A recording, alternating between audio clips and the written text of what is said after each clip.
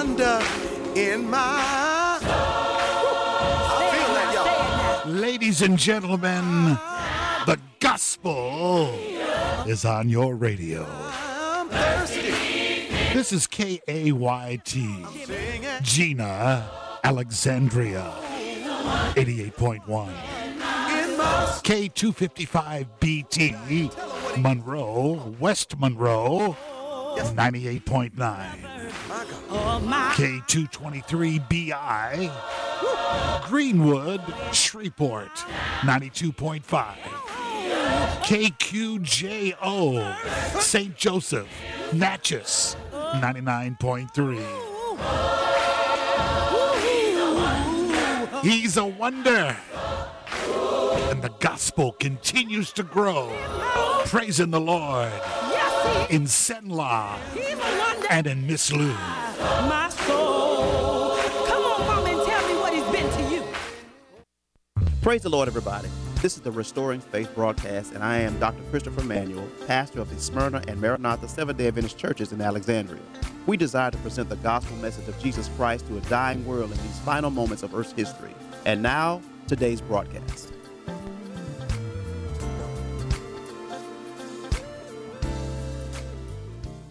Says this, but we what, everybody? But we have this treasure, where at? In earthen vessels, that the excellency of the power may be of God and not of us. You see, the believer needs a strong spirit of endurance. You need what, everybody? Strong spirit of endurance. You need that to go on to the next place where you're going. He or she needs a very special power to sustain them. And this passage right here deals with an enduring spirit, with the things that do sustain the believer. The phrase, look there in verse 4. The phrase, this treasure, refers back to the former verse. It is the presence of God himself shining in the believer's earthly vessel, in his heart, in his earthly body. God is trying to get recognition inside of your body.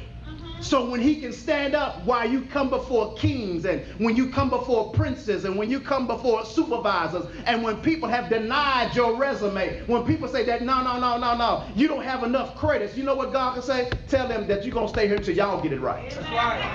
Yes, indeed. Are you listening to me?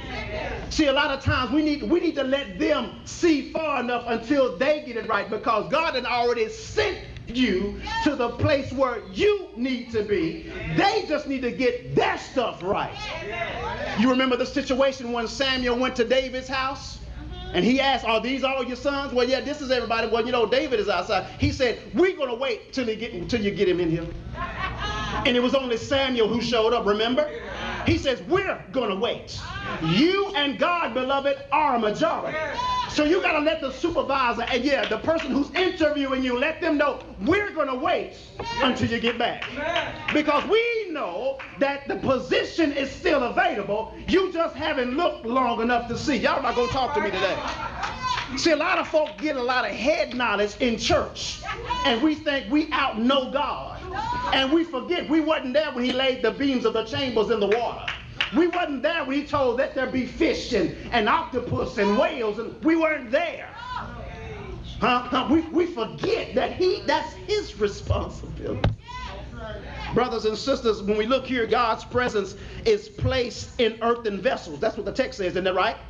God enters our bodies, and that our bodies are like earthen vessels made of pottery and glass, because some of us look like some of the best pottery put together. Yes, yeah, amen. Some of us look like some of the best glass figures put together, but we are frail. Are you listening to me? Yes.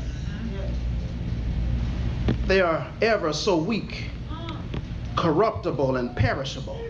Yet imagine God says his presence is placed in such earthly bodies. Some of you walking around here now, I don't think God gonna do this. Yes, he is, because he said he gonna do it through you. Oh, y'all didn't say nothing to me. Y'all, you see, you may be wondering, what was Paul referring to in verse 7 of our text when he said about the believers as earthen vessels? And the explanation of earthen vessels is like this. They are hollow receptacles made of shell or either baked clay. Such utensils were frail and fragile, unimposing, of brief usefulness, and of little value. Yes. That's why when he said they're earthen vessels, you got to be careful with earthen vessels. Yes. You got to be careful how you handle them. Amen. You got to be careful where you place them. Yes. Because when it gets time, when it's down where the rubber really meets the road, they can't deal with shaky situations. Yes. You got to put them in certain places where you know that God has led you to put them. Yes. That's why when officers are chosen for church, you have to be careful. It has to be a prayed up situation. Yes. You just can't be placed you can't be placed in position and you're not ready. Amen. Let me give you another illustration that Paul didn't give you. It's like trying to put somebody to run a marathon and they ain't stretched. They haven't ran any sprints. Some of y'all know what I'm talking about. Huh? It's like, let me give you another one. It's like trying to put somebody in the kitchen and they don't even know how to hold a fork to cook for you. Amen. It's like trying to take somebody that you have problems with your vehicle. It's like trying to take that person and give them, the mechanic belt, but they can't even find the switch to turn on the air conditioner in the car. Yeah. You got to know who you put in there, and you yourself, being the earthen vessel, ought to know your limitations. Yes. So true. Such is the human vessel in contrast with the eternal treasure of God. Yet it is God's plan to make this weak, earthen, flawed vessel the recipient and the retainer of the greatest treasure that God desires to place in us. Yes. The believer is declared to be but earthen jars for the supreme purpose of containing God's great treasure. In other words, our conduct acts as a direct result of our walk with Christ. Watch this. On any given day, our conduct, therefore, it would behoove us on how we act in our conduct when we go to Walmart. Amen. When you go to Super One. When you go to the mall and they don't have your size 7s or size 11s, and they had it a day ago, and you get into your feelings because they don't have your size. Amen, somebody. Or the size that you used to wear when you put it on, it's a bit too tight for you, and you thought you had some extra pounds that just so happened to travel along with you. Where did these pounds come from? Well, it comes from that exercise that you weren't doing. You need to push away. I'm going to stop meddling with y'all before you think I'm talking about you anyway. Amen. Brothers and sisters, and I told you about that conduct. That's why Paul said to us, verse 7, go back there. He says, this is why I said this, that the excellency of the power may be of God and not of us. Yes, yes. You see, it is the power to put his divine nature into us. It is the power to give us life, both abundant and eternal. Yes. Well, how do we know that? The Bible tells us in John 10:10 and in John 3:16 and 17. Yes. Well, how do we know it? The Bible says, listen, it ought to be red letter edition in your Bible. Jesus says, I am come, watch this, that they might. Yes. He didn't say that he might. He says, I am come that they might have life and have what about it? More abundantly. He has come that we might. That's why light begets light. That's why when he come in here, it ought to be so bright that the enemy can't come here. You know why? He's going to have to wear some powerful shades. Because the light of God's glory is sitting amongst us today. Did you not know that? What else he says in John 3:16? He says, for God so loved the world, you know it by heart, that he gave his only begotten son, that whosoever believeth in him shall not perish, but have what, everybody? Verse 17 says, for God sent not his son into the world to condemn the world, but that the world through him might be saved. I know I got some believers in here. So, but we have this treasure in earthen vessels, that the excellency of the power may be of God and not of us. That's right. The glorious treasure of God's treasure is in us. It is called the Holy Spirit. Amen. That's what our Sabbath school lesson is on this whole quarter. It's talking about the Holy Spirit. Right. And we have to make provision in ways and say, God, we need you to come in. You don't have to invoke. This is one thing that I learned when talking about church liturgy and everything. They taught us this is something that you can't be taught in school. You don't have to ask God. Watch this. You know how we have church, and you probably heard it somewhere else. Not here. I have never heard it here. I'm praying. I'm glad I don't. God, we ask that your presence come in here. He already lives. You didn't hear what I said. You missed it. You missed it. Why would you ask somebody to come to a place where they already are? It lets us know that we don't practice the presence of God like we say we do. Because he's already here. We just have to find out what he's doing with those who are here.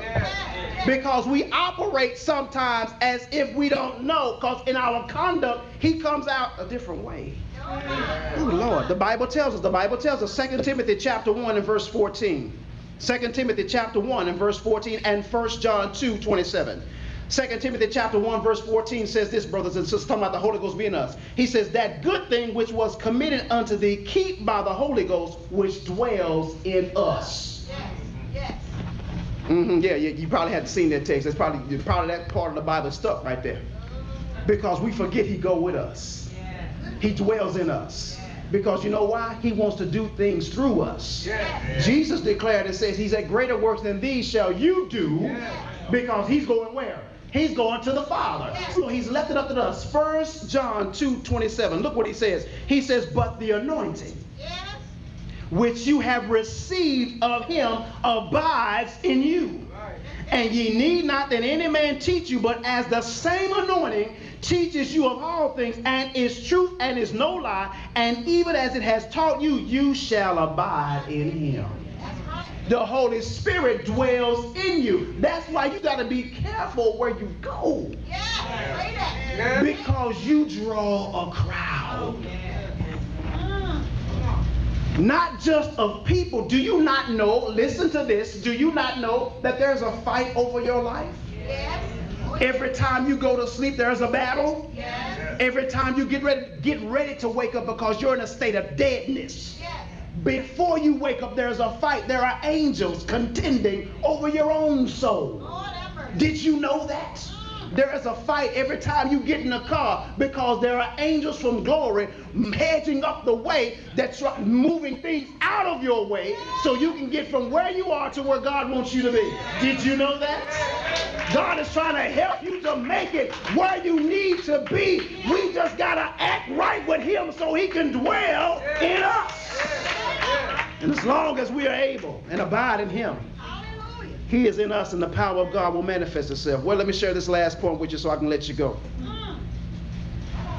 The last detail of this flawed vessel, we talked about our conduct.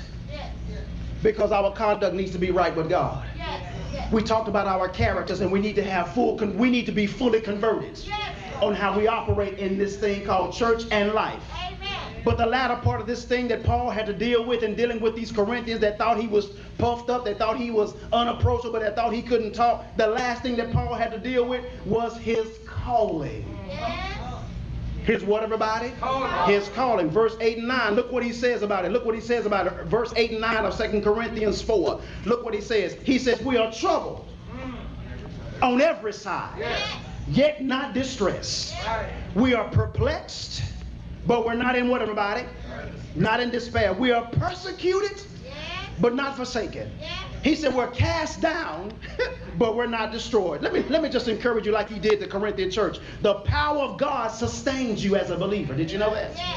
The believer in Christ faces all kinds of trouble and difficult situations in life. Did you know that?